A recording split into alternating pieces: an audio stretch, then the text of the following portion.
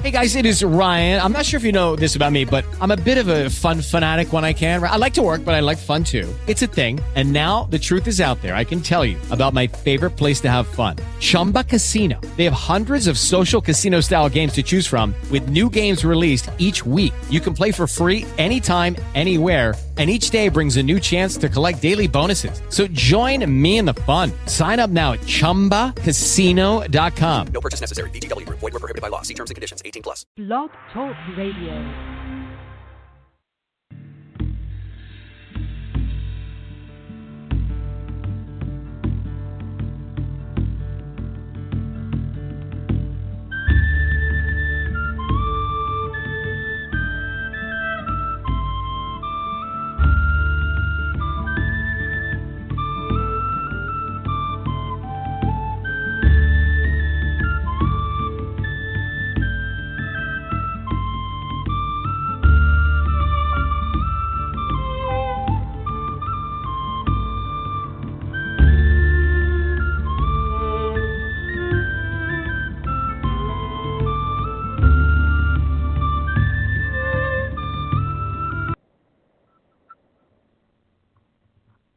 Welcome to Seasons of the Witch on this October Eve. You are going to be listening to Raven and Stephanie Gramasi talk about the dead, reincarnation, and the ancestors this evening. As we move more towards the October Eve that will consummate this season of the witch, this particular season of the witch. So, Raven, my dear, what do you have to say for yourself? Oh, I've decided not to talk tonight. I'm just going to be quiet and commune with the dead. Yeah, tonight we want to focus on the mystical, get you in the mood for the Samhain, or gathering as we call it in the Ash, Birch, and Willow tradition. The culmination of the October season on the eve of November. Some traditions, November itself extends the festivals of the dead. In Italy, that happens where there's 3 days. It's in Catholicism they call it All Souls Day, and it'll run for 3 days, November 1st, 2nd, and 3rd, where people actually go down to the graveyards and they have picnics next to their beloved dead, and they basically feast with the dead. This shows up in a lot of cultures, done in different ways. The customs are different, but the theme seems to be the same. And it all falls right around that time of November Eve and into the first few days of November.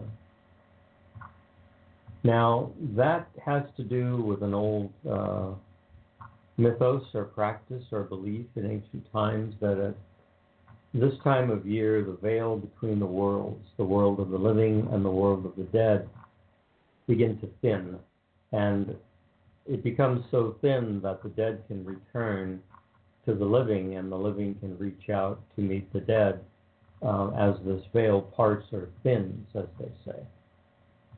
Now, when you look at that tradition, it may be because in the lands in which that originated, those themes originated, October bordering on November, most of the vegetation was dying away. And I'm sure to our ancestors that seemed, everywhere. And they may have felt that the dead themselves were attracted back or somehow attached to that idea of the dying land, and that the dead were attracted in. Now, we're going to talk about some of the customs that attached itself to the idea of the dead revisiting the living. And that whole theme changes. At certain periods of history, the dead were feared and then later venerated, and then sometimes back to fear, and then sometimes it just became a matter of appeasing the dead so that they weren't inclined to harm you. And the harm was thought to be based upon the envy that the dead had for the living, remembering what it was like to be alive. And I guess in comparison to their lot in death, there was a belief in envy. I don't know how true, that is. In my own practice, I would not say that that was the case. But I think that these things lie behind some of these customs and traditions.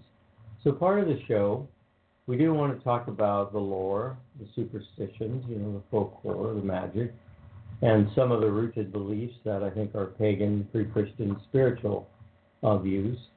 And but we'll also talk about reincarnation, which I think can easily be tied into the idea of the dead returning to the living at the season of Samhain.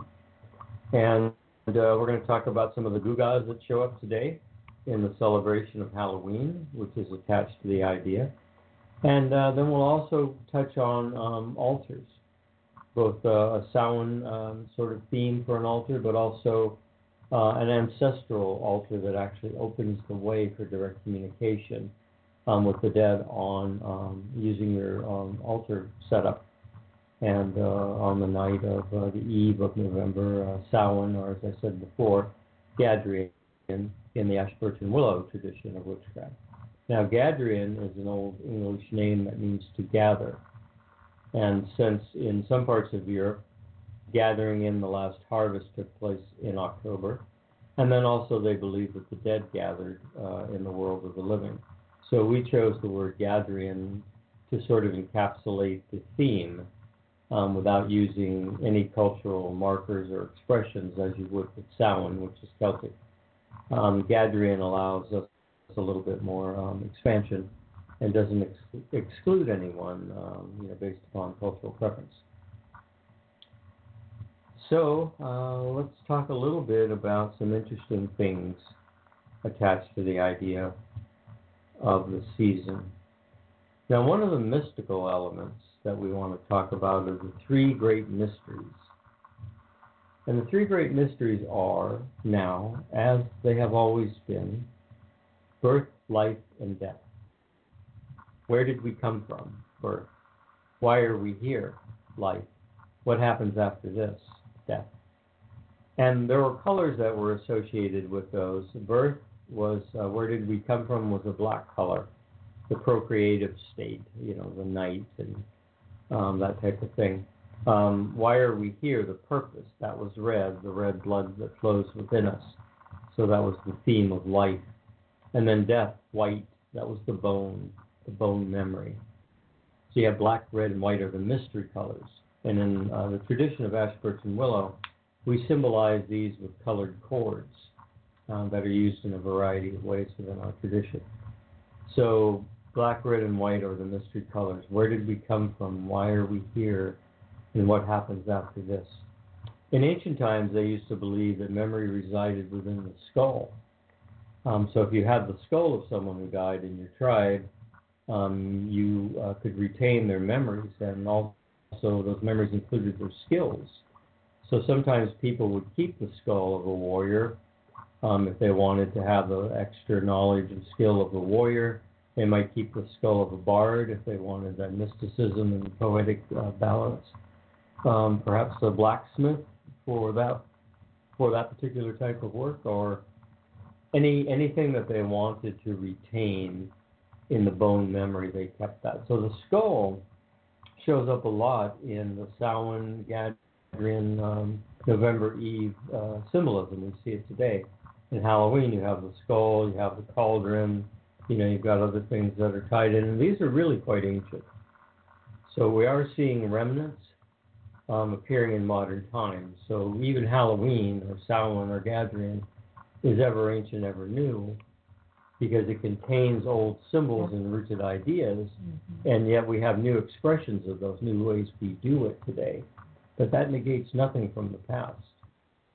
No, it would be wanted to. I mean, as a traditionalist, I feel that that's the importance of that, because that is the onion being peeled back. Exactly. Now, there's another mystical element that we'll touch on before we go into other things, the folklore and the trick-or-treat theme. And that has to do with the star system of the Pleiades. Now, the Pleiades shows up in lots and lots of lore.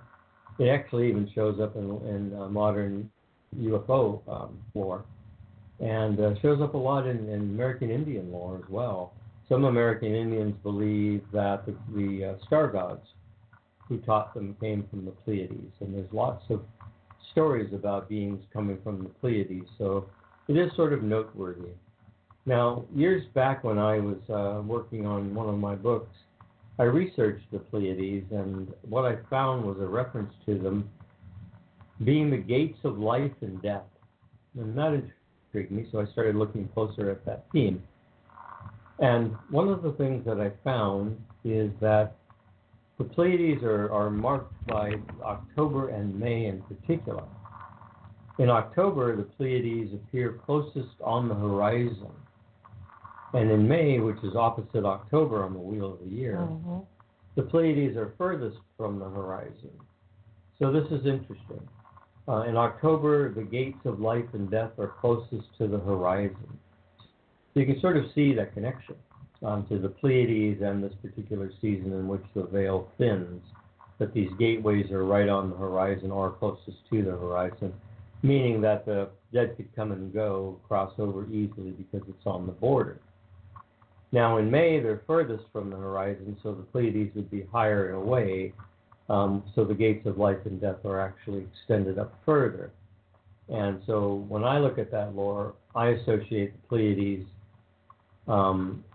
when they're furthest from the horizon, with the theme of reincarnation, something taking place on the soul level, higher in the celestial realm, which eventually manifests the process or the wheel for the return, the wheel of life and rebirth. So those are interesting things. And, I often wondered, too, sometimes you see at Halloween, you'll see costumes where witches' hats or wizard hats have stars on them, or someone's holding a wand with a star on it, and when I look at that as a mystic, I think, is this a memory, is this a memory of that star system? How the stars are associated with it. That's really an interesting observation. Yeah. So, lots of things to play with and think about. I think it's a fun time of the year, and we can explore it in different ways and sort of look at it as we will. So, by and large, though, the season itself, at least for our ancestors, was deeply connected with the other world. The place where everyone went to after death. But also the fairy realm was on the other side as well. And there are stories in which there are two realms on the other side. There's the land of the fairy and then the realm of the dead. And in some stories, you have to pass through the realm of the fairy first and then enter the realm of the dead. And some people choose to stay in the fairy realm or are chosen to stay in the fairy realm. It's one bit of lore, and others move on to the realm of the dead for reincarnation. Now, there are some suggestions in Etruscan lore that the dead can become fairies, and that's a really interesting thing when I was doing research on the Etruscans, and it connects with beings that they call the Lassa, L-A-S-A, and they were spirits of the field.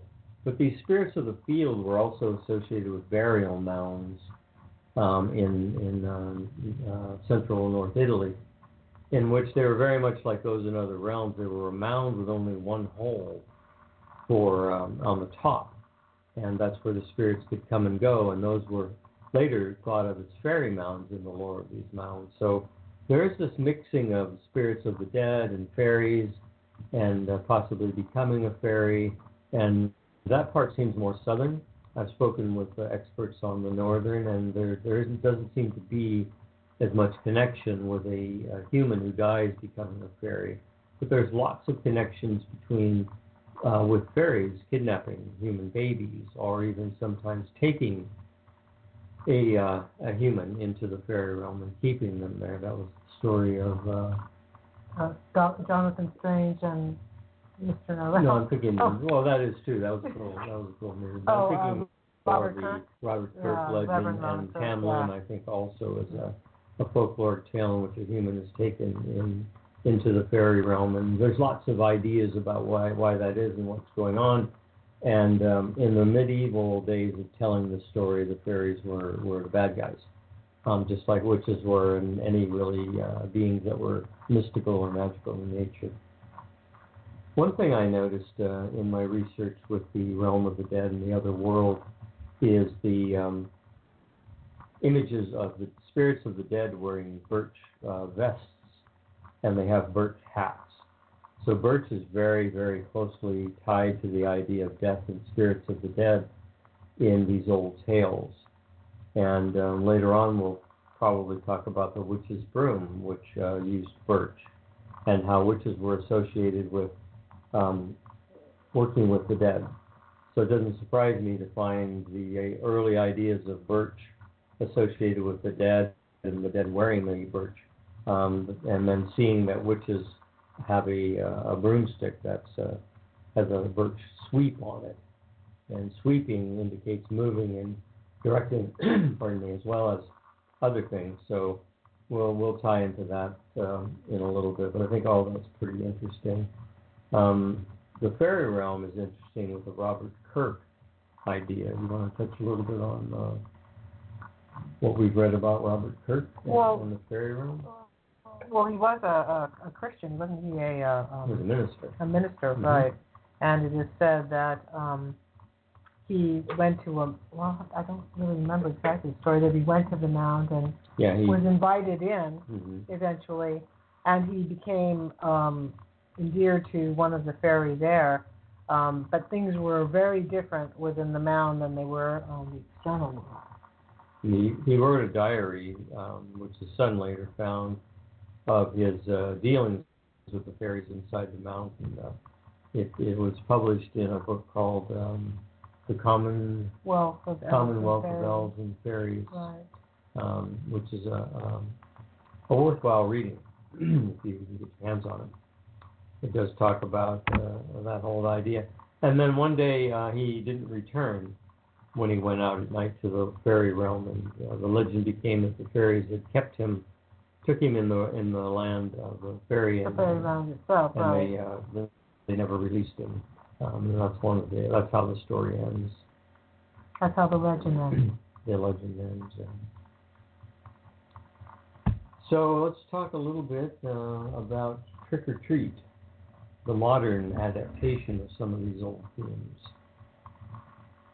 Today we have the custom of kids dressing up, different costumes of all different kinds. Ghosts are very popular, witches are very popular. Costumes, you'll see zombies, you'll see all kinds of things, vampires, werewolves, all these things associated with ancient lore and legend. Mm-hmm. And the idea was that these spirits of the dead returned to the living, and that because they envied the living wanted to make sure that they didn't attach themselves back. So what they would do is they would leave food for them outside the house so they didn't come in. So they might leave, some kind of soup. Often bean soup was a very popular offering to the dead at this season. Mead or wine, strong drink was put out there. And the idea was that they came and they consumed that. Now, I always thought it was interesting about the idea of using the beans, because beans have a very, very ancient connection to the dead. There were actually some taboos in ancient Greece about eating beans because they were believed that spirits of the dead resided within the beans awaiting rebirth. And in Italy, what you find is the fava bean is a very prominent bean that grew on a plant that was thought to touch the dead. The roots were deep into the underworld, they believed, and the blossoms of the fava bean were white, pristine white, and then in the center of each petal was a splash of black. Almost looked like if you took an eyedropper and dropped some India ink on it. And the ancients believed that those were the fingerprints of the dead that had touched the plant, and that all of this was transferred into the bean. So these beans were used in divination. We use them in some of the Strega traditions use the fava beans for divination. They were also cooked up and offerings. Right. And they're also cooked and put on street corners in great vats. and the poor would come, and it was kind of a festival feast for them. Christianity picked this up later, and they kept cooking the beans in southern Italy. They would cook these beans on the street corners. The monks would, and when the poor would come to eat, they would have to listen to a sermon before they could feed them. Yeah.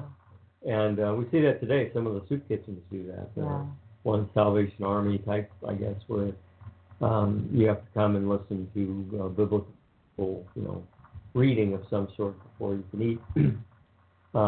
Now, we do know also that in days of old, when someone died, they would put a showing of the dead person out, and they would hold a wake for them.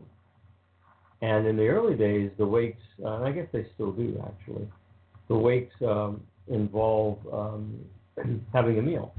You come and there's a spread put out, and people come and they eat and they give their condolences to the family and that type of thing.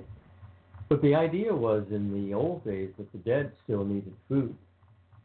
For the 7 days that a soul stayed in the proximity of its body before entering the other world, it still needed sustenance because it was still attached to the idea of life. It hadn't really transitioned yet fully from a physical being to realizing it was, pardon me, back in the soul or spirit state. Right. So it would partake of the meal itself. And later on, those meals for the dead were replaced with flowers. People would send flowers to a funeral, flowers at the bedside of the dead, and that type of thing. And the mystical belief was as the flowers withered, the dead were drawing the sustenance from the flowers and sustenance from the fruit and from the meal. So as these things withered, like an apple shriveled up or whatever it might be, flowers went limp, the dead had absorbed the energy as food. And so this was a whole thing about being tied to nourishing the dead for those 7-day periods. And there's lots of customs that were tied in with the 7 days that the dead remained. And in some of the mystical lore, the dead can travel around and they'll meet, all the people they knew in life. And they listen to all the things that people are saying about them, good and bad.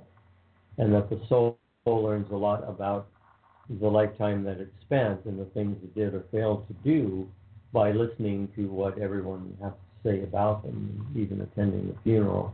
The soul gets a wider view of how its lifetime was seen by the many people who had contact in whatever way, large or small, with those individuals. So, continuing on with the idea of trick or treat, we find the basic things: lighted pumpkins, the cauldron, witches and the dead, and ghosts are pretty common. So let's just look at a few of those things, and then we'll go to our break and come back and get into some deeper levels. But for now, let's look at the lighted pumpkin.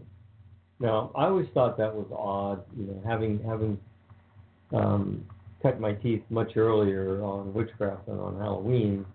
I always thought it was odd that the pumpkin was carved with a, sort of evil face, maniacal, kinda, spooky face, and then a candle was put inside of that, and that these pumpkins were there to chase off spirits of the dead and evil spirits. And I thought, well, why?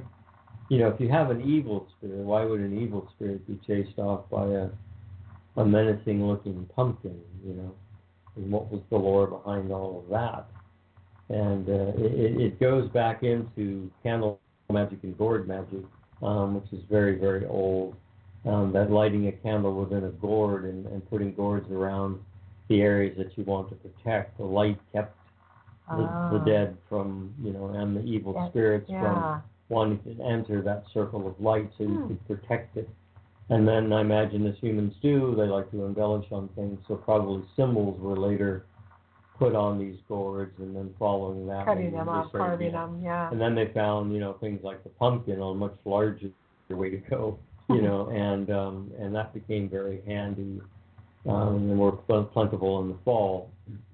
So I think, and it's again my opinion, I think that maybe all of this was transferred later on to the pumpkin, and the idea of putting the light in and having the jack-o'-lantern that was carried through graveyards, that was set in household thresholds, that type of thing. But I'm sure people can look that up and find lore about it. I didn't do that for the show, but that's my take on pumpkins. Yeah, I think that's pretty cool. Yeah. I mean, I think that's relatively reasonable. There's got to be something there about it. I, too, do not know anything about the history of the jack-o'-lantern. So Google jack-o'-lantern during the break. Let us know. Okay, and the cauldron shows up, of course, in the trick-or-treat theme. And it ties back in my viewing of looking at the Ever Ancient, Ever New, that there were cauldrons of regeneration that appear both in Southern and Northern European lore.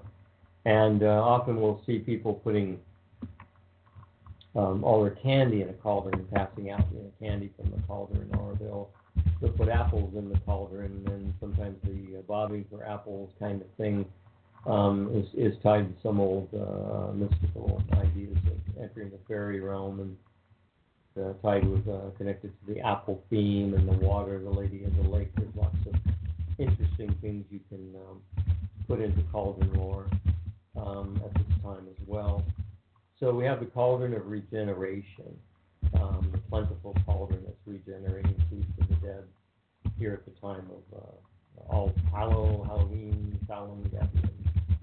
The skull, of course, we've already touched on as part of the folklore of the season, symbolizes the ancestors and symbolizes the spirits of the dead as well. We'll talk a little bit about the ritual use of those at the close of the show, so stay tuned for that, because that's going to be really interesting. And we have some suggestions on how you can use the skull and crossbones on your own altar this season. And witches and the dead, one of the earliest, a lot of people don't know this, but one of the earliest accusations against witches in Christian times was that they communed with the spirits and they met at the crossroads to talk to the dead. Now, this was before Christianity accused witches of gathering to worship Satan, were involved with demons. That came actually much later in time than people realized. But in the early history period of Christianity, witches were associated with the dead. Now, the ministers that were protesting this idea, because people were going to witches to speak to their dead and spouses and children and whatever, and the church was frowning on this. So the ministers would go around and they would do these sermons. And one of the things that they said was that witches were conning people by pretending to speak to the dead, and that they were robbing grieving widows of their money by pretending that they could talk to the dead. So this was a way in which the church was trying to diminish the connection people had with witches and their connection with the dead, which would have been an ancient association.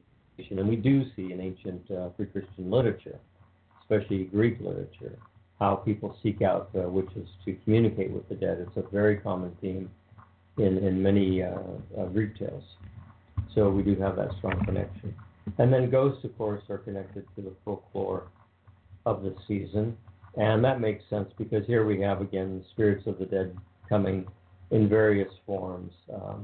Some come as mourning, some come as mourning as in being sad. Some come in a reconnective way. They want to re-embrace those that they knew before. So we had two versions of these ghosts, what some people might want to call good and bad. And then in modern times, a lot of people like to go to what they think is a haunted house or a haunted graveyard, the idea of, a meeting, a ghost, or hearing or seeing a ghost. People kind of like that idea, and they like to be scared. And so you see a lot of spooky stuff this time of year, haunted houses and, all these kinds of things, which kind of celebrates a mixture of modern ideas and ancient ideas. But, it's all celebration. And we do know that this season was celebrated by our ancestors. And it's one of the favorite celebrations of many pagans and many witches today. And I think the spiritual focus on it is that it is time that we can communicate with the dead, the beloved dead, and with the ancestors who are the wisdom keepers. And, so for me as a modern witch, that's my real focus at this time. I love the lore. Stephanie and I, we like to carve pumpkins and put them out. We love trick-or-treaters coming by the house. We love all the modern adaptations. But aside from that and behind the scenes, we seek the sacred elements of what's going on. So we do the kid thing, and we do like that. And then after 9 o'clock or thereabouts, we'll close our house off from trick-or-treaters and then turn our attention to the sacred season and going to our altar. And we'll talk more about altars and stuff when we come back from the break. All right, so let's take our break, and we're going to appropriately listen to Dan the Bard and his song Cauldron. And we'll be right back after this wonderful song.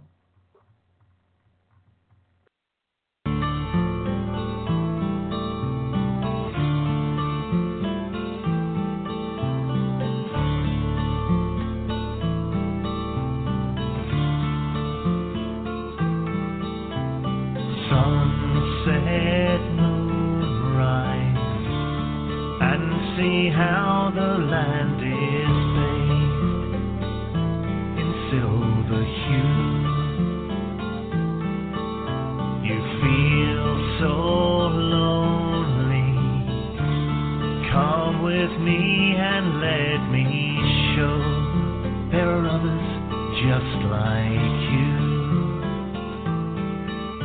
who feel the powers of earth, sea and sky, of dragon and fairy and shades of the night. Hear the call of our ancestors of blood and bone, of womb and tomb and standing stone. Lady, stir your cauldron well, chant your words and sing your spell. Deep within this darkened hall, hear the goddess Caradwin call.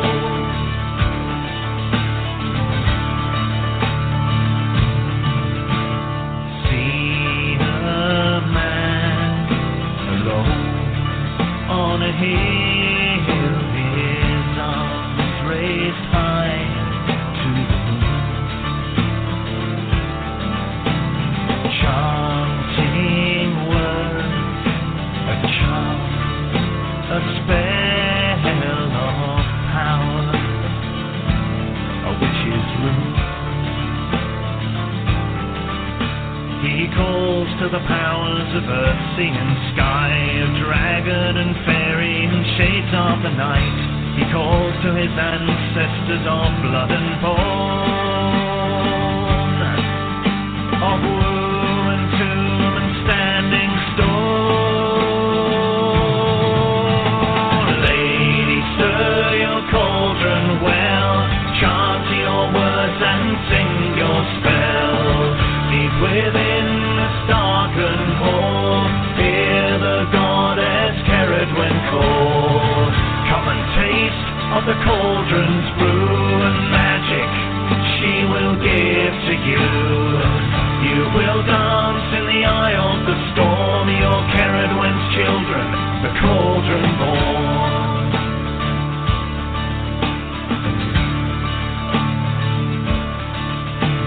A charm of silver, the gypsy said when he was just 17. Your future I'll tell you, every thread and turn is there to be seen. She took his hands, tracing the lines, searching for patterns and looking for signs. Your life a construction, one day you will see. Through the illusion and into the dream.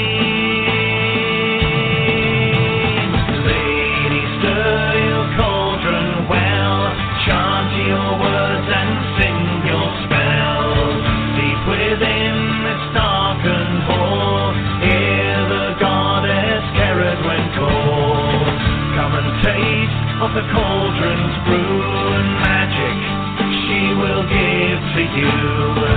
You will dance in the eye of the storm, your Ceridwen's children, the cauldron born.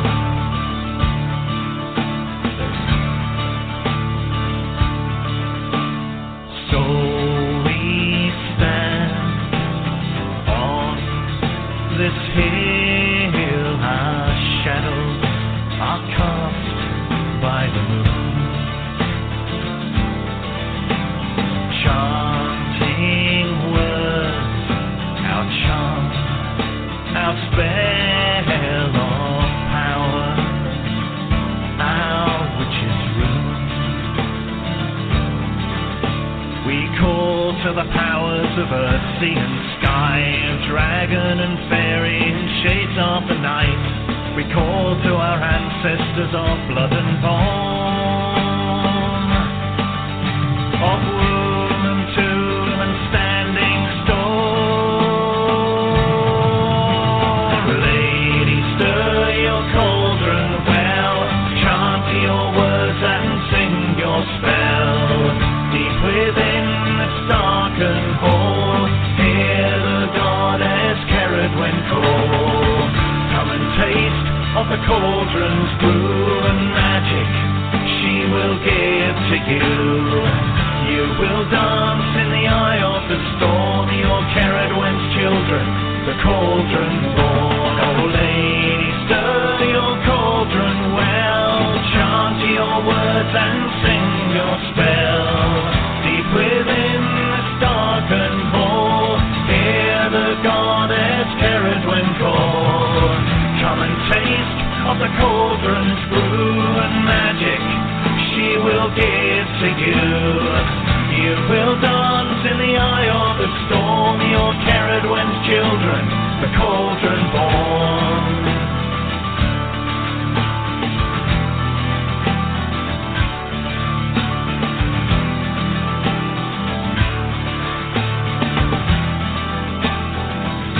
You're the cauldron born, cauldron born, with a cauldron born, cauldron born, with a cauldron born.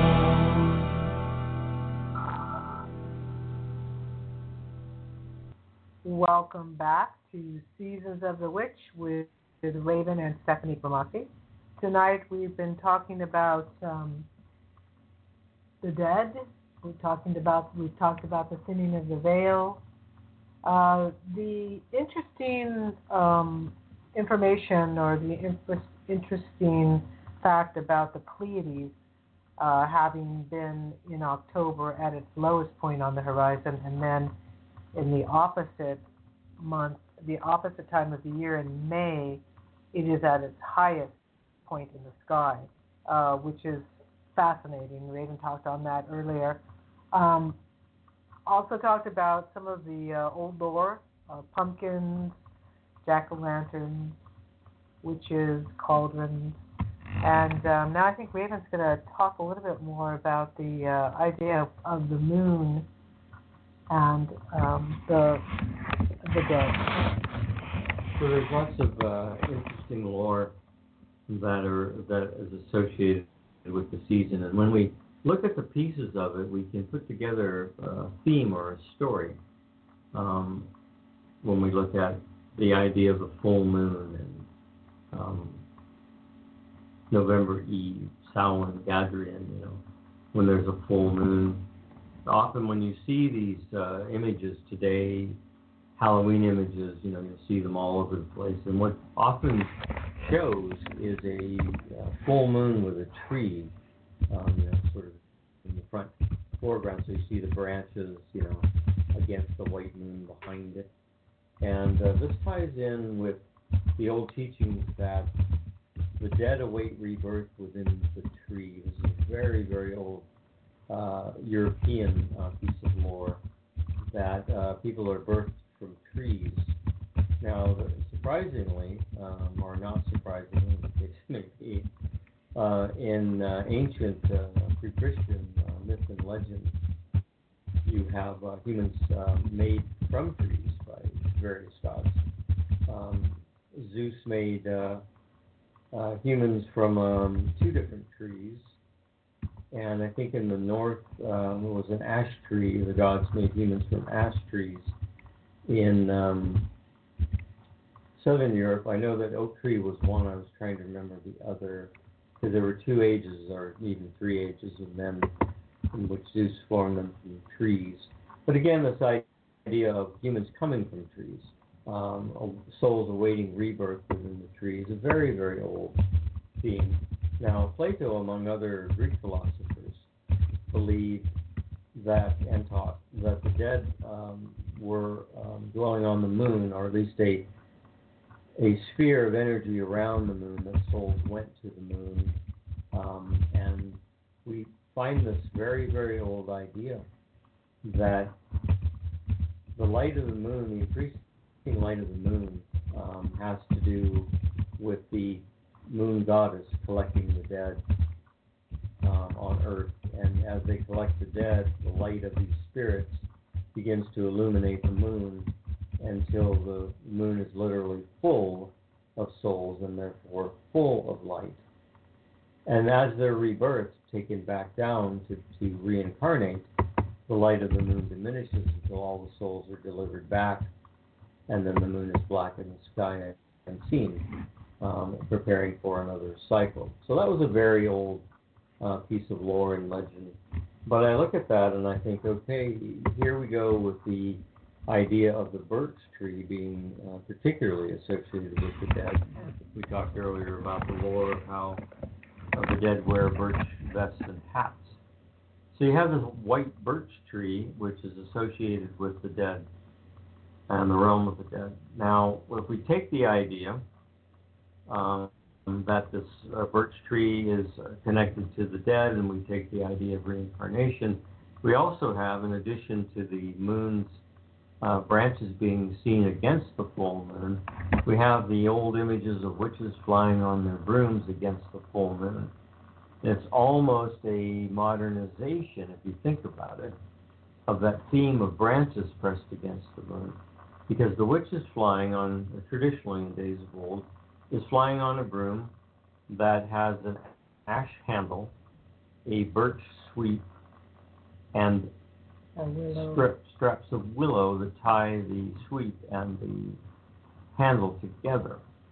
So when you look at that, you've got Hecate, a very strong and ancient goddess associated with witchcraft and witches, being what ties the handle, the ash handle, which is the birth life tree, to the ties that to the birch sweep, which is the of the dead. So the 3 come together, and witches fly upon them.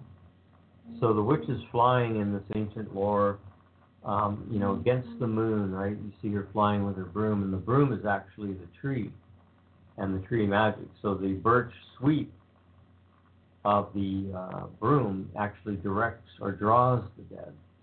So in a way, the witch is I hate to use the word herding, but maybe escorting is a better word, spirits of the dead as she flies against the moon in the night sky. And I just toss these bits of lore together because I think it's interesting, that we find these elements. And when we find these elements, are we looking at something very ancient tied to something very new?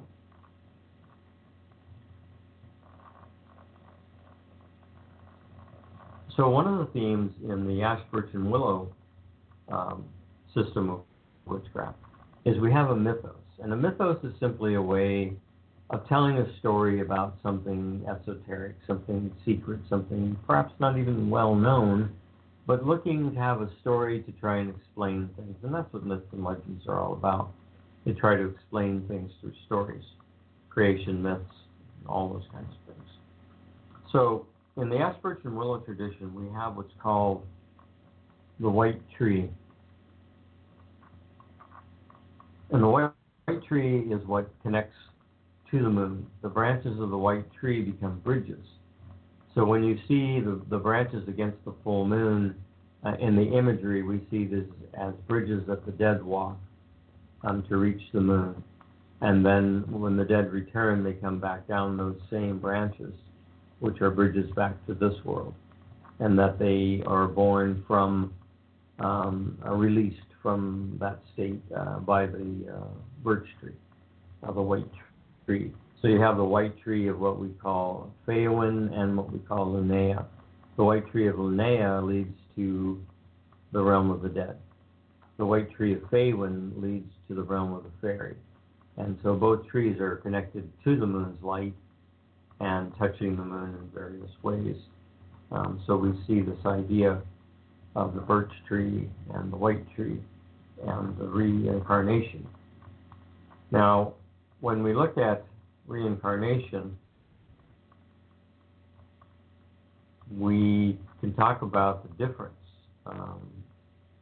between the dead and the ancestors, the difference as to who is returning. And this gets a little tricky because one of the things that was passed to me in ancestral communication is the idea that there's a difference between the dead and the ancestors. And the difference is that the dead are still known by people who are alive. So anyone in the living generation who knew somebody who died, that person is among the realm of the dead and very closely connected to the mortal realms of the land of the living. And you can feel the dead, you can communicate with the dead, they can make their presence known, but it's because they are remembered by somebody. Unless you have a haunting, which is a whole different story we may touch upon, we may not. But what I'm trying to get at is that the ancestors are different than the dead. How so?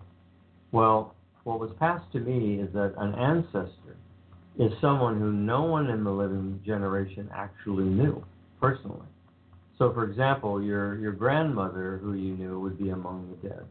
But your great-great-grandmother, who you probably never met, never knew of, she's not remembered by anyone in the living generation. So she slips into the realm of the ancestors.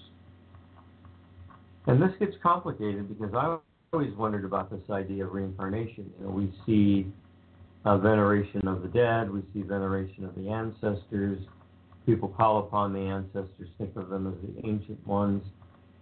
But if we believe in reincarnation, then most people would think that these ancestors are reincarnating, or the dead are reincarnating, or whatever it might be. So how is it we venerate the ancestors and at the same time think that they're reincarnated? Who are we talking to if they're not there anymore? And so it makes better sense when we look at this ancient idea of the ancestors remaining in the ancestral realm, and that the dead eventually become ancestors, and that it really is the soul that's reincarnating, not the life person that they once were, nor the ancestors, that they are actually still there communicating with the living. So we get into this idea of the ancestral lineage. You know, we all are excited about our ancestral lineage, you know, tracing your ancestors is the big thing now with these DNA companies that will tell you, you know, who your nationality connections were in previous times.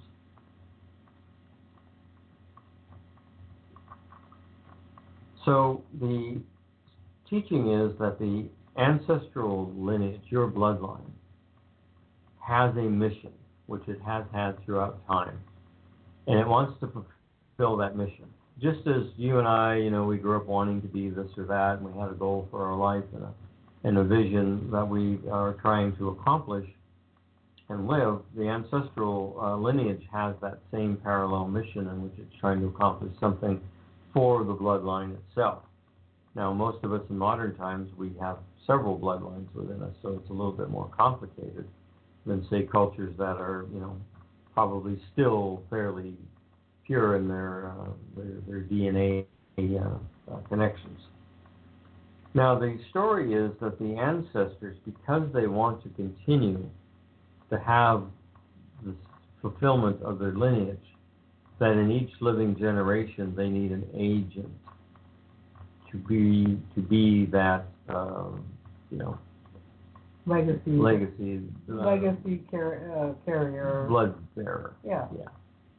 And so you and I here, listening to the show and us talking here, are all agents of our lineage bloodlines who are here to further the mission. We may not even know what that mission is, but we're guided by our ancestors through various things, and they're working behind the scenes for us to be able to accomplish that. Well, interestingly enough, when you start thinking of your life in those terms, that you could be the legacy bearer of moving something forward for your family, and even discerning what that could be, whether it was something, in the physical world, or if it was something within the person, some kind of illness or something like that, that you through that, delving into that and finding that out it's fascinating thinking about that. Right. I mean, it's another part of the puzzle, piece of the puzzle. And it ties into why are we here? Yeah, why are we here? One of the three great mysteries. Yeah, where do we come from? Why are we here? And where are we going? Yeah. The season represents those questions very well. One of the ideas, one of the teachings associated with the ancestral spirits and being an agent is that it's seen as also the steward of your bloodline. You are the living steward of your bloodline. Now, in days of old, when a king would leave the land to go off and lead his army in battle, he would appoint a steward to rule the land in his stead. And so the idea of stewardship is a sort of semi-noble status. And the steward had the powers of the king, or at least a good part of the powers of the king. So when we think of ourselves as stewards of our bloodline, we are stewards of that lineage, that we can hold, let's say, a noble office over that, and we can redeem our ancestors and redeem the dead who maybe are in a restrictive energy because karmically, they did something that is binding them in some way, that we can, I hate to use the word forgive, but we can forgive or release the ancestor by decree of being the living steward of your bloodline. You can say by the power of my stewardship over our bloodline, and through that role, I release the souls of my ancestors or the souls of the dead from anything that binds them or holds them because they feel that they did wrongs in life, and so it gives them the opportunity to be officially redeemed and move on. And this is one of the teachings associated with what we call the living river of blood that flows from generation to generation. I was just thinking a little bit back on the idea of the moon and the realm of the dead, and one of the things I wanted to mention in association with the tree and the white tree is the idea of a meditation I once had, in which I asked the forest what happens to us when we die, humans, what happens to us when we die. And the forest said, when you die, I will breathe you in, hold you for a moment, and then breathe you back into life. And I thought, wow, that ties in, with that old lore of spirits residing in trees, going into trees and awaiting rebirth, and that the forest is part of the cycle of reincarnation somehow, that held, bound thing that branches roots into the underworld, trunk in the middle world of the living, branches in the celestial, and it really is above, below, and in between. And so there is something very mystical tied to that idea. Now, in the idea of reincarnation, we also have this theme of souls coming back for education.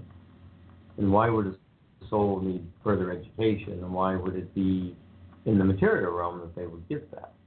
Well, I think that that's just one of many realms in which a soul is educated.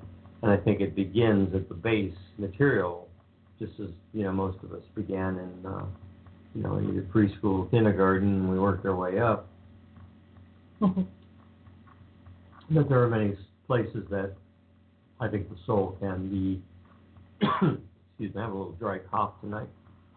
I apologize, I'm drinking water.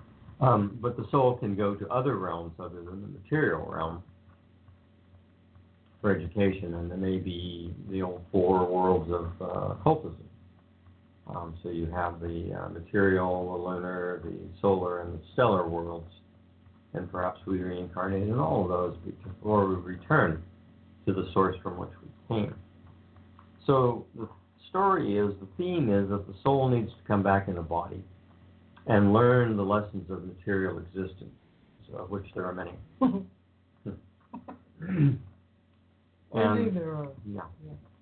And life is difficult, and I think purposely so that the soul's attention is drawn towards these lessons.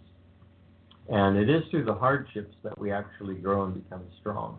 We don't really grow through the good things in our lives. They don't really propel us on and shape us as much as the adversity does. And so in some actual witchcraft initiations, you're challenged with a blade pressed against you and challenged with that, adversity, and are you willing to, to perform the challenge and the task before you to prove your, worthiness. And so then you're led into the initiation, i.e. the soul led into reincarnation. And in that idea, the soul learns finite reality. And that is the education of the soul in this realm. What do I mean by that? Well, the soul's natural state, its natural consciousness and the natural environment in which it pre-existed, material life, is very dreamlike. In dreams, things are cyclical, transforming and moving one thing into another, and it's a different existence. In a dream, if you were going to build a chair, you probably would never complete the chair, because the chair might turn into a car and you're driving down the street, or next thing you know, the chair turns into drumsticks and you're playing the drum. It's very hard to complete anything in a dream. Things change and they morph, and even what you're doing in a dream keeps changing. And it's very unreal in many. Right. Yeah. But you just flow with it. You go with the transformation, and you may be talking to a friend, and the next thing you know, the friend's gone, and then you're asking people where your friend went, and they tell you he's in the building, and then you look for the building's not there anymore. It just keeps morphing and switching. Mm-hmm. But to the soul, that would be natural, because it's in an environment in which you just do that. It's like the fourth dimension of time is entered into it. So everything's flowing and changing time periods before and after. The dream doesn't make sense chronologically. So that's what the soul is used to. But if you think about that, the soul cannot create anything in that environment. It can experience things, and it can experience transformative things and be involved in all of that. But it knows nothing of chronology, of step-by-step, of finite reality on how to construct. It only knows how to go with things that flux. So here on the material world, what we actually learn is finite reality, that one thing leads to another. You can build a chair here. There's a step to it. There's a progress to it. And once you've completed the formula, the known formulas here, you can construct things. Well, this teaches the soul how to do that, so that it becomes a composite being, a being who can take dreamlike things that it knows about, things that morph, and add in the power of making them cohesive, so that these things don't change when you don't want them to. You can make a thought become a thing, like a chair, and it remains a chair after you've thought it out and built it. Your thought has become that chair. In the dream world, that doesn't happen. But if you blend the two together, then in the dream you can create the chair that always lasts. And in the material world, you can create the dream that transforms. So this is how the soul educates itself, by learning both modes of existence and expression. And that's part of why we're here in this realm. I was just thinking about, does that have any relevance to that? What's that?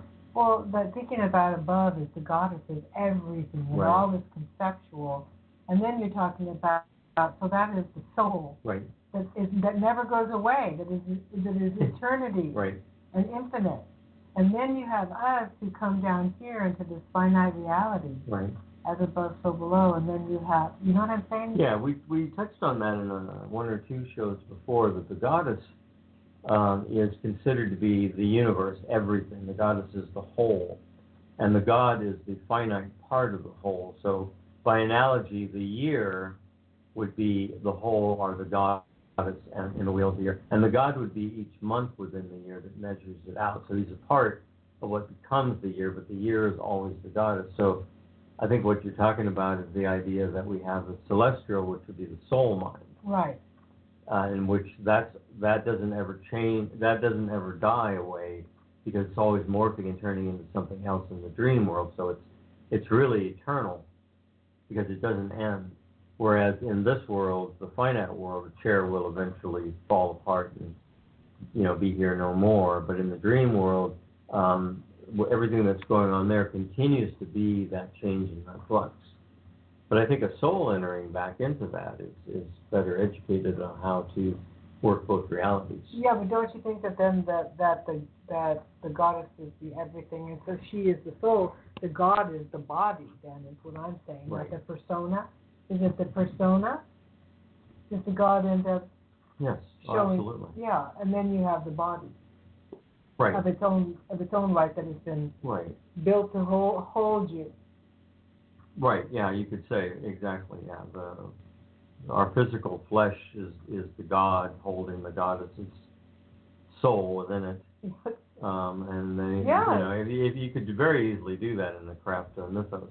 That's what. But that's tied into the idea too, you know, in the slain god, that the god dies in the fall, and his seed is given back to the land, so that the growth cycle of nature continues on. So that's the body's role. The chronological order of the wheel of the year would be, you know, that, whereas the goddess would be the entire year itself undying. Only the parts of it are dying, but it itself never dies. You don't see in craft mythology the goddess ever dying. It's the god that dies in the harvest, and the goddess retrieves him and brings him back. So the whole can never die. Parts of the whole can die and be restored by the goddess in her cauldron of regeneration. And so that's kind of the Well, it idea. just kind of struck me when you were saying that, you know, how that all works. So we are composite beings, and we are mind, body, and spirit. So we have a body, which is flesh, We're at the top of the hour. and we have a soul or spirit within that flesh, and then we have a consciousness that is really the joining of them together. So why don't we maybe take a break here at the top of the hour, and we'll come back and finish up on mind, body, and spirit, and then we'll talk about some ritual ideas you can use for your Samhain celebration. That sounds like a lovely idea. Alrighty then, let's hear some music as we ebb into this, and we'll be right back. Stay tuned.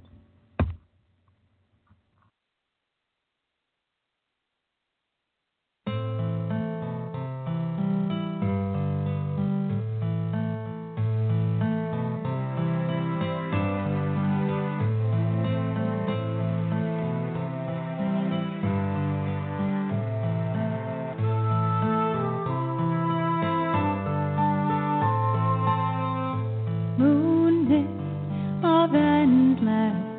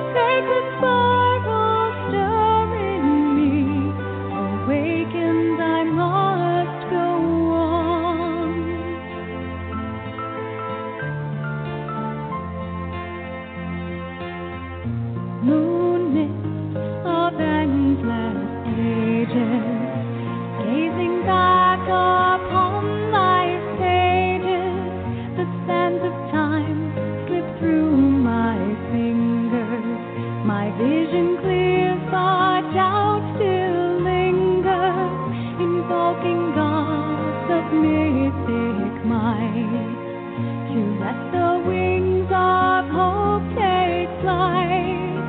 I take a step, my path is laid. Will they bless the choice I've made? Your voices summon me to share the songs I weave. Inspiration stirs in me. Awakened, I must go on.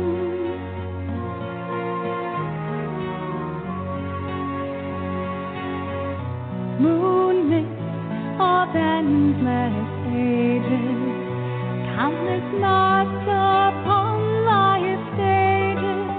The lives I've lived, the roles I've played.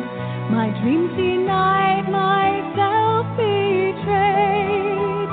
Time to change my destiny and finally let my soul break free.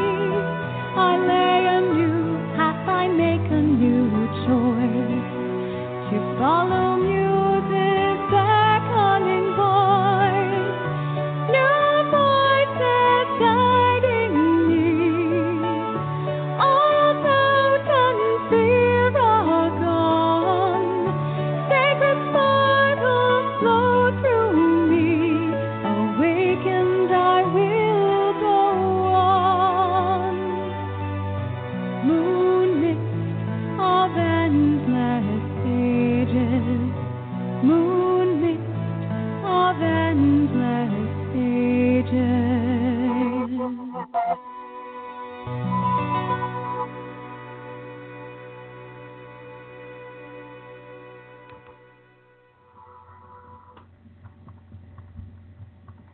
Welcome back to Seasons of the Witch with Raven and Stephanie Grimassi. Tonight has been a very interesting show about the dead and ancestors and folklore, all about Halloween.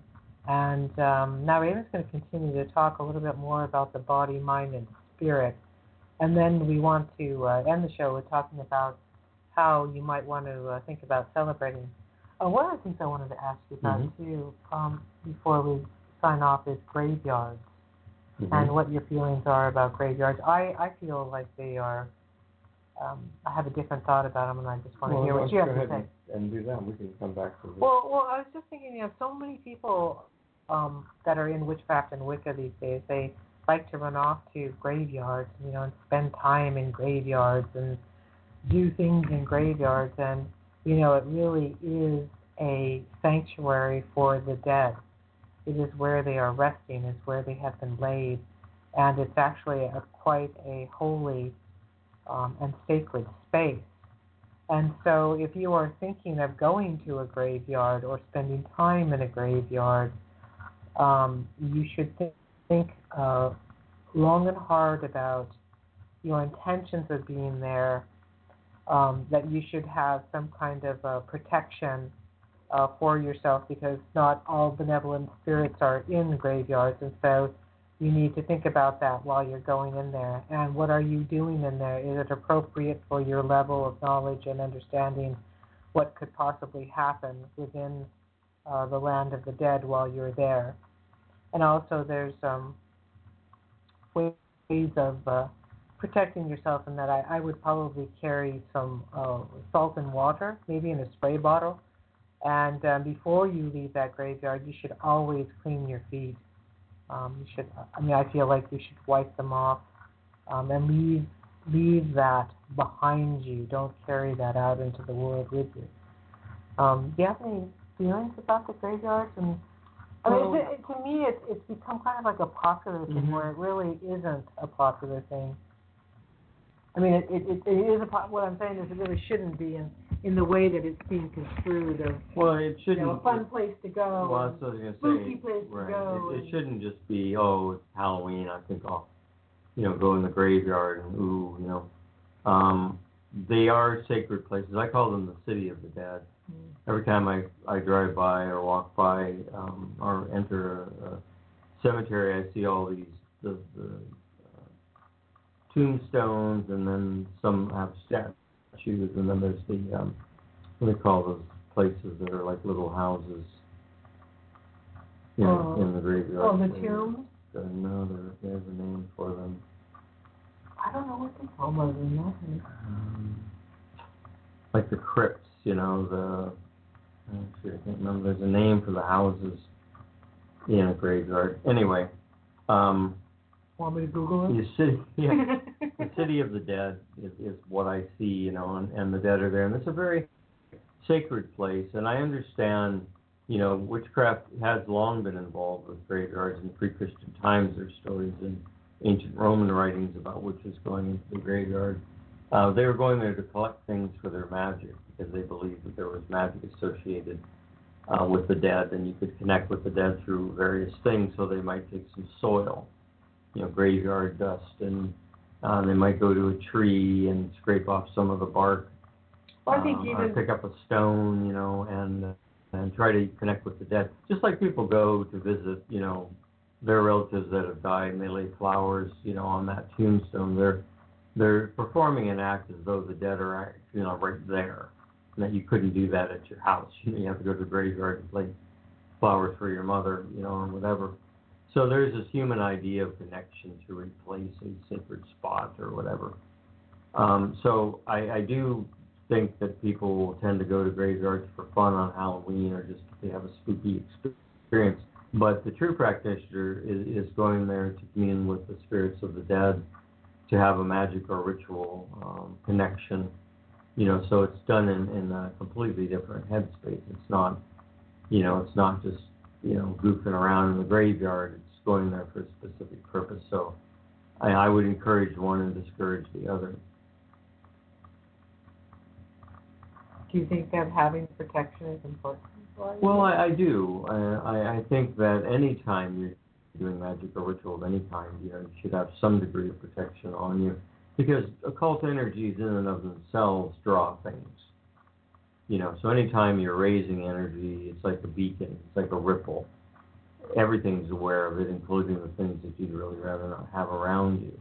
And if they can sense the power, they may want to come and absorb some of that power and share in that, and that can sometimes be detrimental to the practitioner. Or you would say problematic. Yes.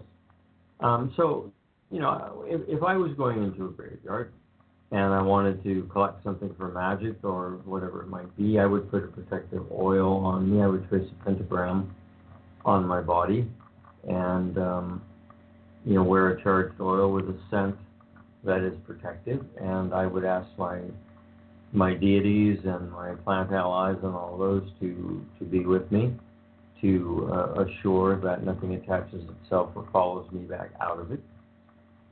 Things that are unseen are unseen. If I take anything from a graveyard, and I suggest this for everyone, if you take anything from a graveyard, a stone, some earth, piece of bark, whatever it might be, make sure you leave something in its place. An offering, absolutely. An offering. Coins, yeah. Grain, food, flowers, plants, whatever. Yep. You must return something back. If you don't, you disturb the sacredness of the place. And it could be, in days of old, they would say you offend the spirits of the dead, and then one of them who is angry attaches itself to you. These are old lore, but I think lore has seeds or roots within actual things. That's where these stories came from, because somebody noticed, that happened, and so the story grew around it. So it's very wise. You're working with otherworldly beings, and you're working with beings that are on the other side, and they have their own agendas. They have their own, things that they're dealing with. And when we go into their realm, we disturb it. And so it's better to enter with sacredness and holiness and treat it like that, so that there's nothing in that energy that can be offensive. But if somebody goes in and decides, I'm going to chip off a piece of tombstone, it'd be cool to have a piece of tombstone from a graveyard, and I'll take it home, put it on my altar. Yeah. That's a big mistake. Yeah. I would not do that. No. Or I'm going to dig down deep in this one grave and, just take some soil. You're disturbing sacredness there. Take your soil from around the grave area. Take your bark from trees that are not in close proximity to tombstones, and never write on a tombstone. Never tip a tombstone over, and don't sit on a tombstone, for rest. Treat the place as it should be treated. It's a sacred and holy area, but it has a lot of juju in it because the association of the dead, spirits of the dead. So there's power in graveyards. There's no arguing that. But you have to make sure you treat that power properly. So let's touch back on the mind, body, and spirit, and then we'll close with the veneration and altar work with the dead. So we're still on the theme of reincarnation, and most systems will tell you that we have a mind, body, and spirit. The spirit is also sometimes called the soul. Those words get interchanged, and some people don't think they mean the same thing. And I'm not going to argue that on the radio show, but we'll call it mind, body, and spirit. And we call the spirit that which is eternal, and the body that which is mortal, and the mind becomes the third object. What happens to that? Well, the mind belongs to the individual. So, I as Raven, Stephanie, our minds are that persona that comes from the body and the spirit. My soul is certainly not Raven. My soul is actually a higher being that is eternal and is right now experiencing life as this Raven character and learning what lessons the Raven persona, our mind, can offer it. The mind is also an agent for the ancestral lineage. So the persona, our mind, is also directing the body's experience. And the body's experience is the ancestral connection because it's the DNA, it's the body that connects us to the ancestors. So what gets tricky is who is reincarnating. Some people think that, say John Doe dies. And some people think that John Doe then reincarnates in the next life as, Mary Jo or whoever. But is that true? I mean, is the persona or the mind really the being that continues on, or is it the soul, and is there a difference between the two? Well, we would assume there's a difference between the two because the spirit or soul pre-existed any mortal flesh body. When it came into it, it was a larger being than just the body could be, and the mind is really connected by, logically to the body. What happens to the body happens to the mind, not to the soul. The soul is unaffected, by pain, by disease, by pleasure. Those are things that are happening between the mind and the body. So if somebody dies, what is it that really reincarnates? And if the dead can become ancestors, then they're not coming back. The ancestors aren't being reincarnated. If we think of them as the ancestral spirit that all generations can continue to venerate, then they're not reincarnating. So what is? From my view, it's just my view to share, is it's the soul. And the soul is the collection of every lifetime it's led. So when I die, my Raven personality persona will become part of the memory of the soul. I liken it to the idea that each of us right now were at one time a fetus, a 6-year-old, a 10-year-old, a 15-year-old, a 20-year-old, whatever it might have been. We looked different then. We had different experiences. Things were different in terms of what was important to us and what put our time and energy into. So it's almost like each one of those little episodes of you being 4 years old, 15 years old, 20 years old is like different lifetimes. And so I liken that to the soul. The soul has within it all the lifetimes of everyone you've ever been. And it can remember them, just like you can turn around and remember being 15 and feel the way maybe you felt back then, or feel the things you felt about 15. But you're not 15 anymore. It's part of who you are now. So you are, by analogy, the soul remembering past lives. You know, 20-year-old self, 15-year-old self, 10, 4, back. So the soul's like that. It's remembering all the lifetimes it was, but it's not taking the persona with it. So John Smith doesn't reincarnate. John Smith's soul reincarnates and remembers John Smith and integrates that experience into itself. But you are the soul that's always been, and that's what's really alive. So the persona of John will fade away from the dead when no one remembers them anymore.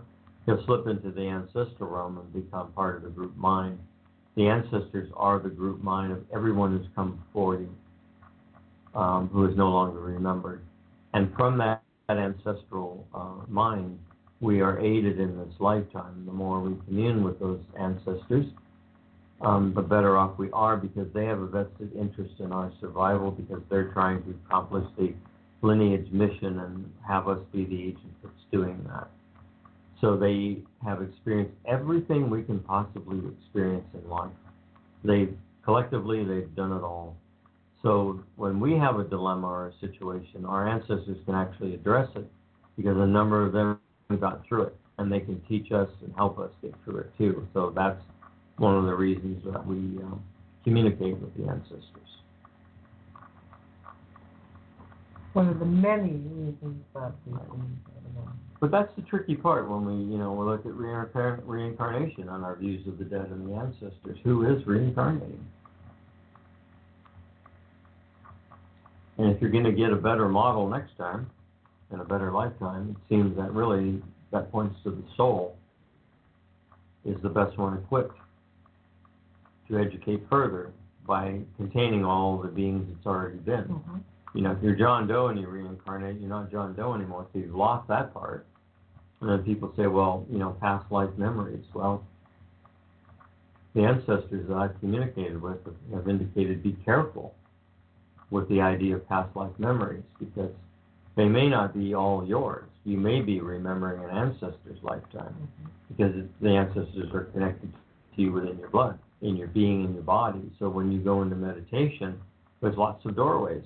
And you actually may be remembering the life of an ancestor, but you think it's yours. So the ancestors have told me to be very careful, when you're talking about past lives, because that may not be all that you remember, may not be yours to remember. Yours to remember. Right. And I'm not big on past life recall, unless there's trauma involved that needs to be redeemed or resolved. I think each lifetime is sufficient.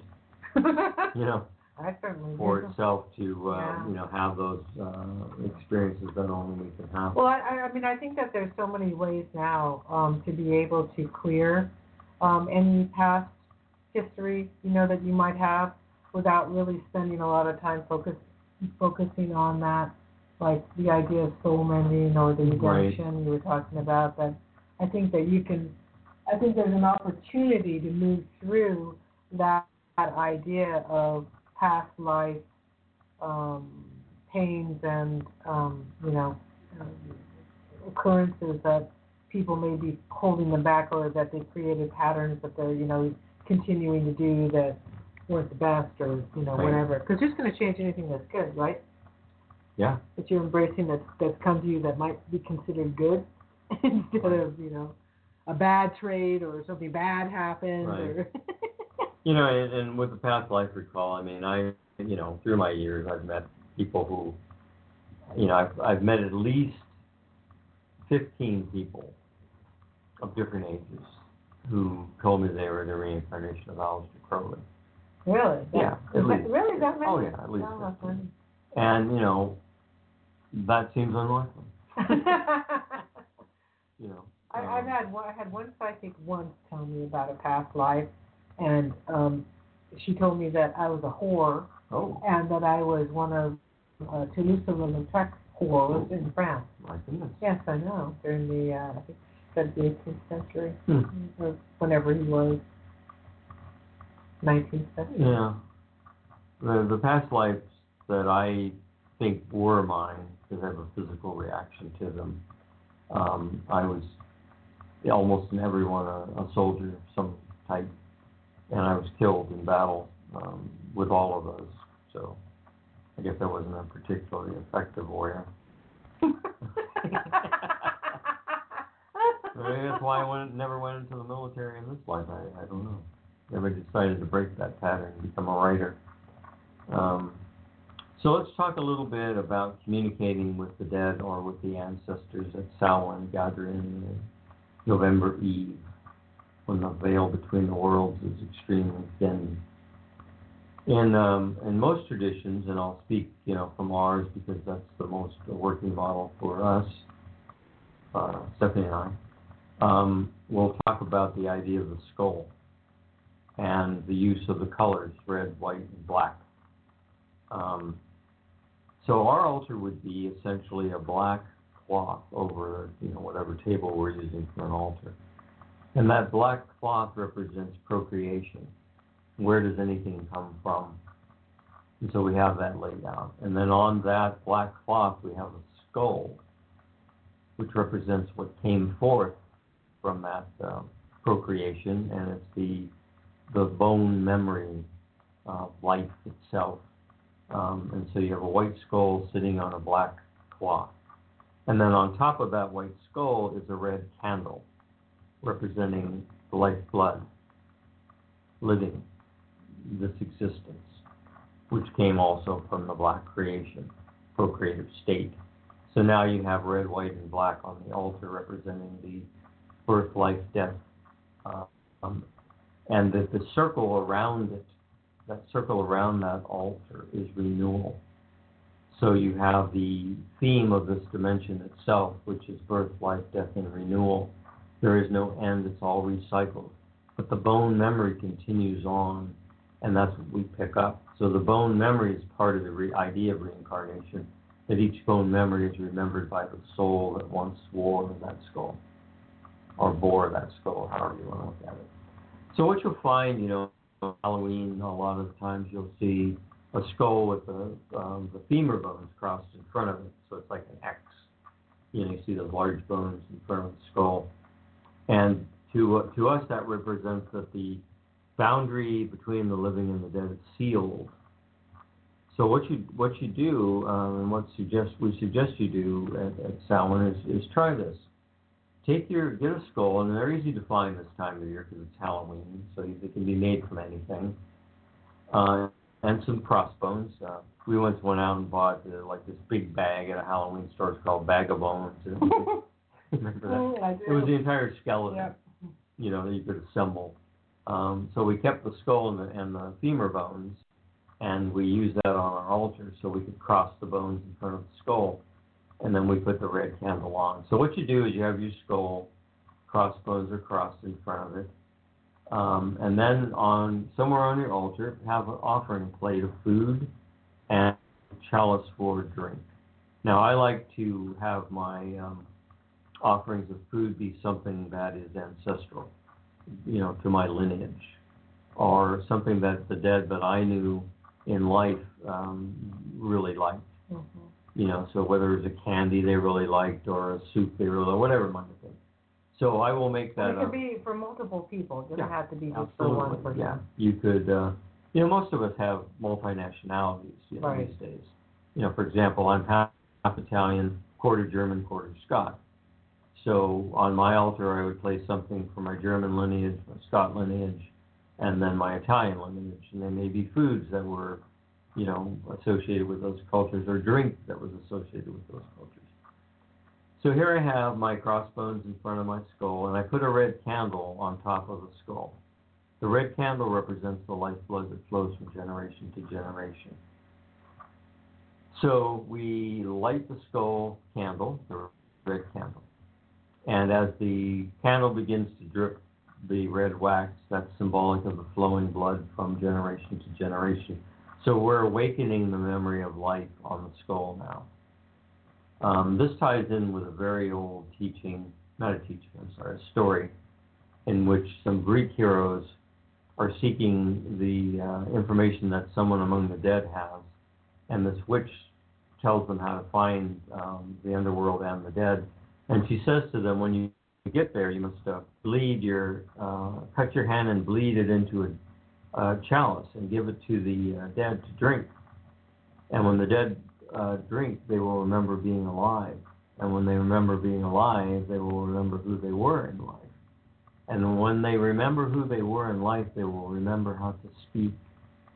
And so that was the way that you communicated with the dead, was you reminded them of life. And that way they could relate to you and commune with you. So that was kind of a esoteric teaching in this old tale. So the red candle represents that, dripping wax, communicating with the dead through the blood. You can actually cut your, like, say, thumb or something and put a couple of drops in a cup of water instead to, if you're really hardcore and you want the old ways, then use the actual life force of your lineage blood to attract and awaken the memory, the bone memory of the dead.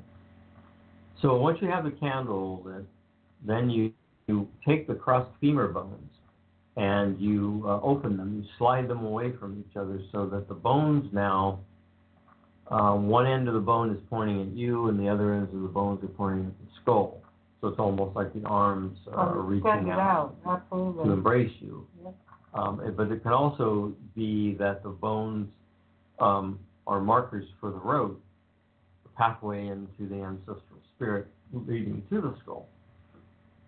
Or road opener. The road opener. Excellent.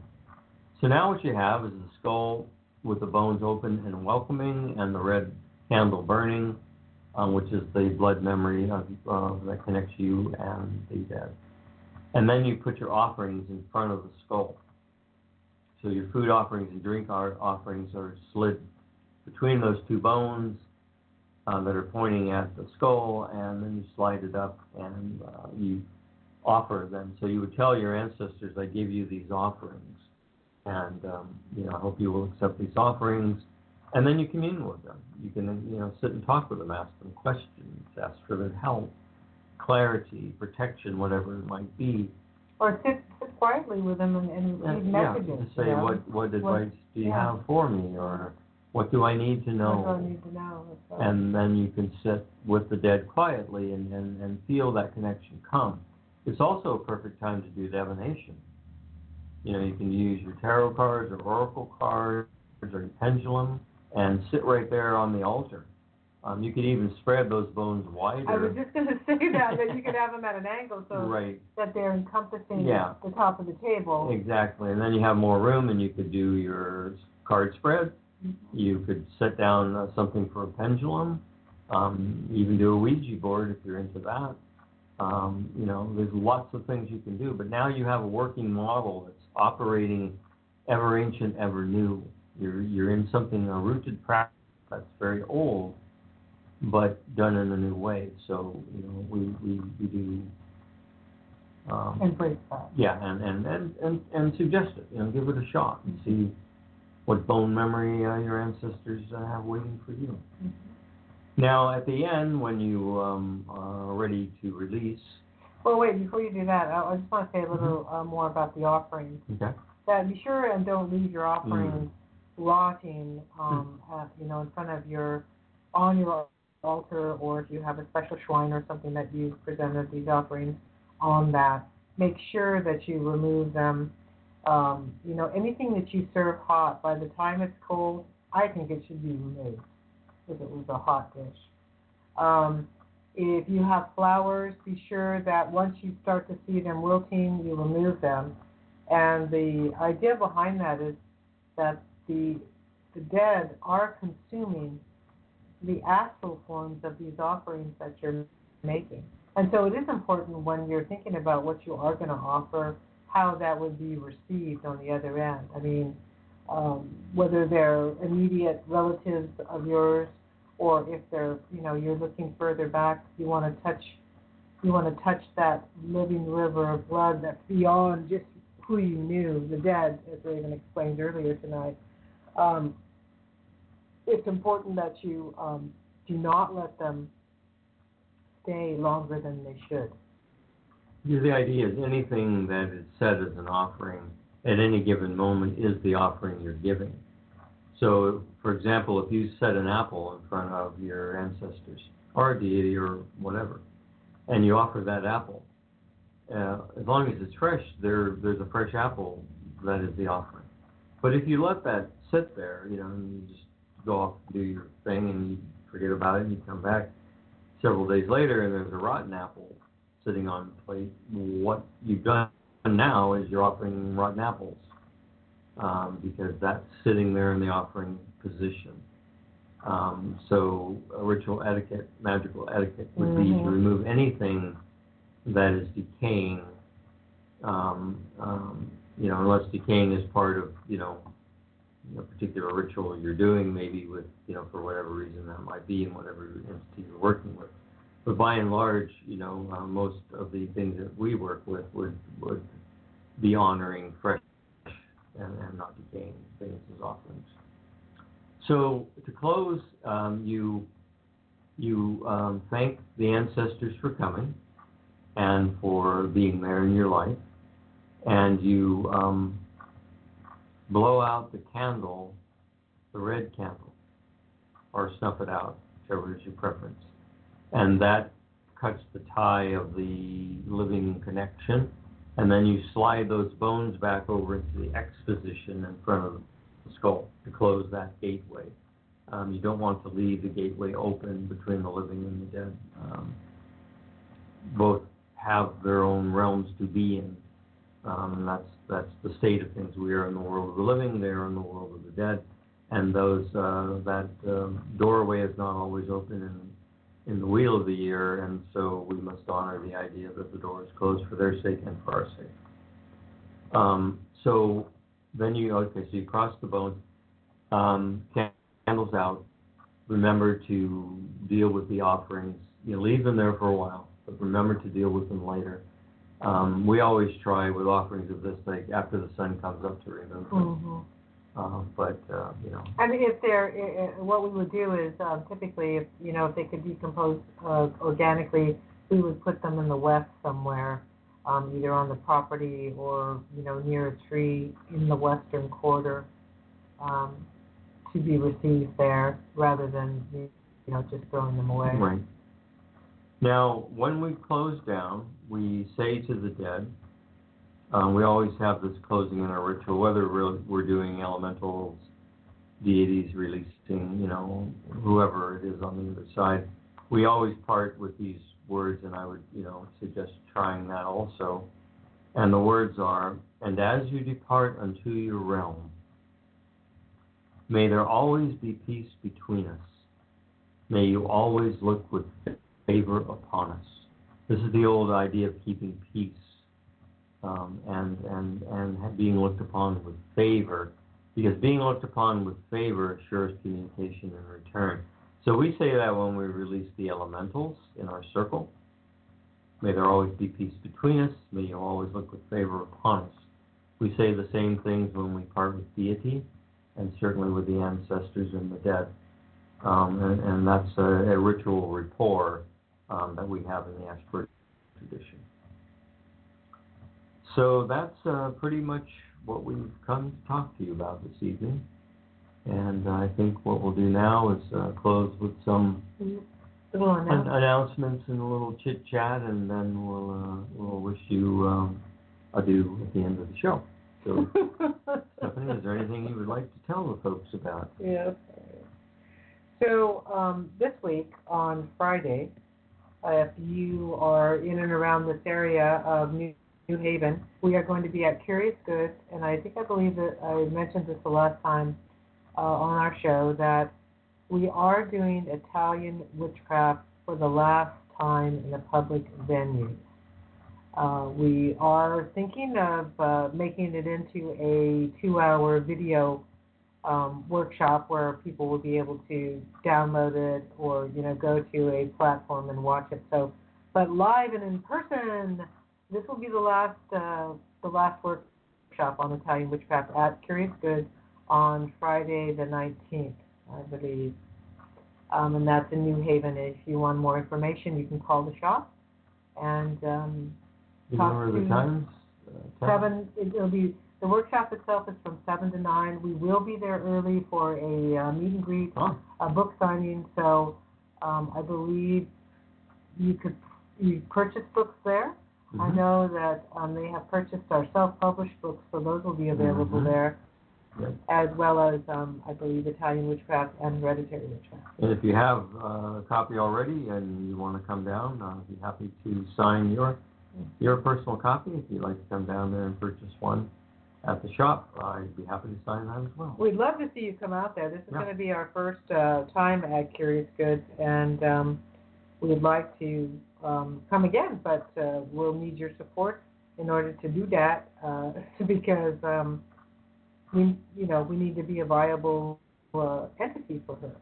So then on Sunday, we are going to be doing Zuzu's 12th annual holiday New Age show, which is going to be in Danvers. So if you're in that area or you're driving around, in that area, stop by this holistic New Age holiday show. It's gonna be big, and I've heard that it's very well received.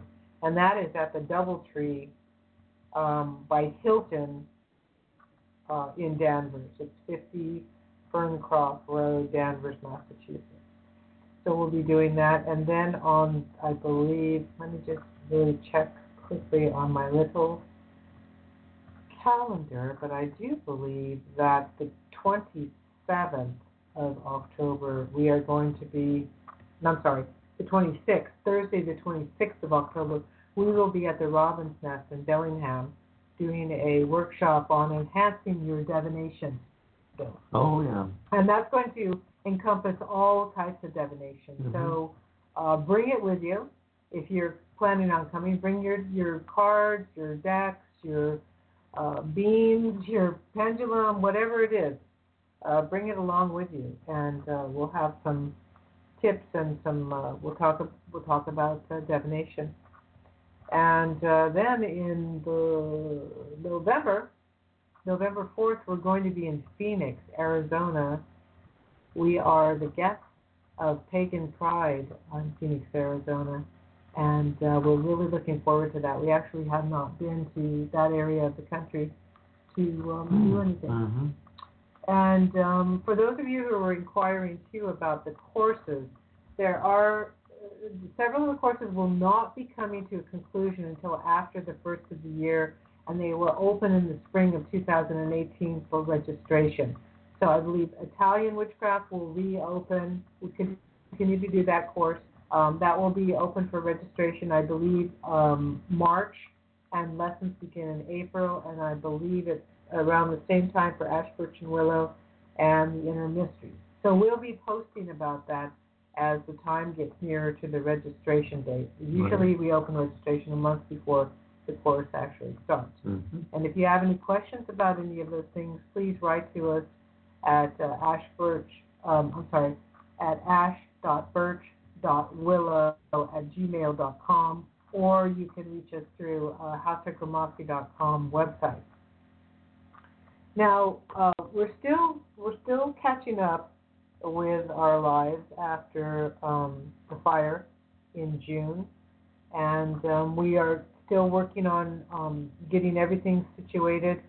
I am working feverishly and have been on Raven's Loft, bringing it back up to its normal state of existence. Unfortunately, I still have many things that are coming into conflict with me staying focused the whole time on that particular thing. But please, go and visit, see what's new. It's a great way to support us and what we do, and we appreciate your business. I know you have lots of choices out there. So if there's something that you don't see on the website, you can always write to me and ask if it's possible for me to get it for you. And anything else you'd like to talk about? I was just looking to see if there was anything in the chat room. I saw some stuff popping up there, and I was wondering if we needed to address anything. When are we coming to the West Coast? Well, that's a very good question. We're not sure. We're not sure about the West Coast. Yeah, we really can't say at this moment, but just always check the House of Gramassi has appearance schedule. Does it not?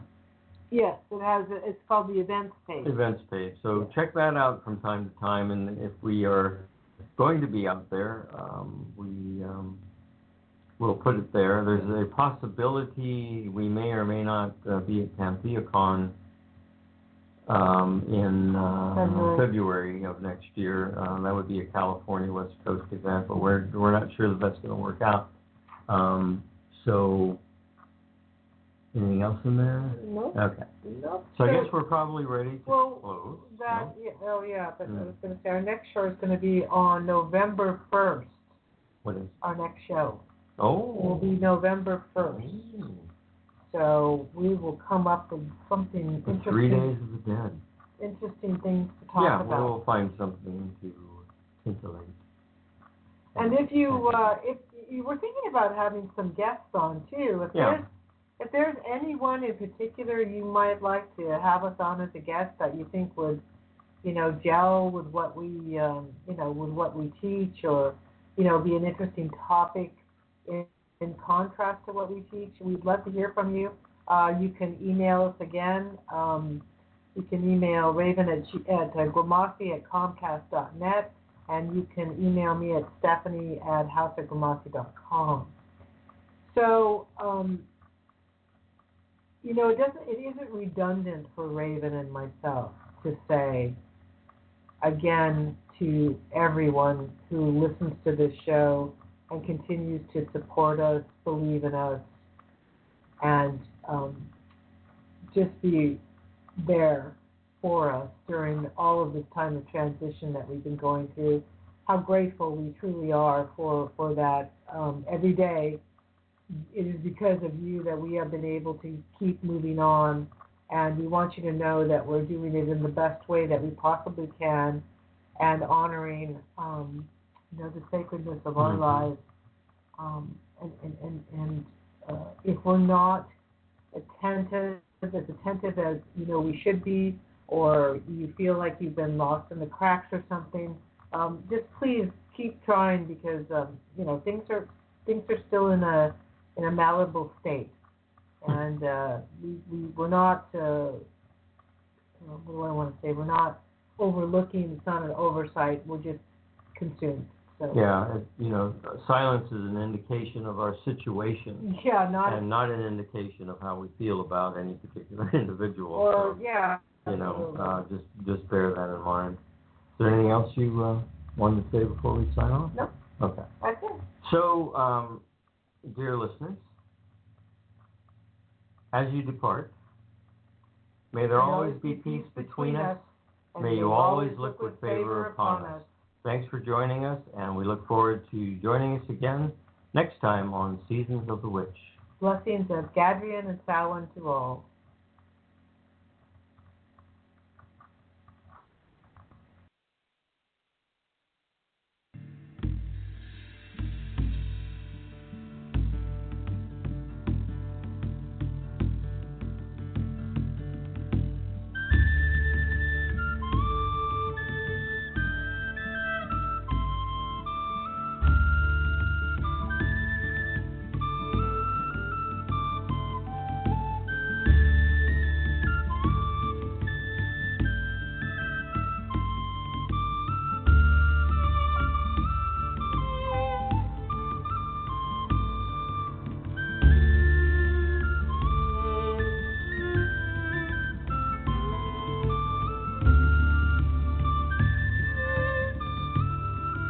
Lucky Land Casino, asking people, what's the weirdest place you've gotten lucky? Lucky? In line at the deli, I guess? Aha, in my dentist's office.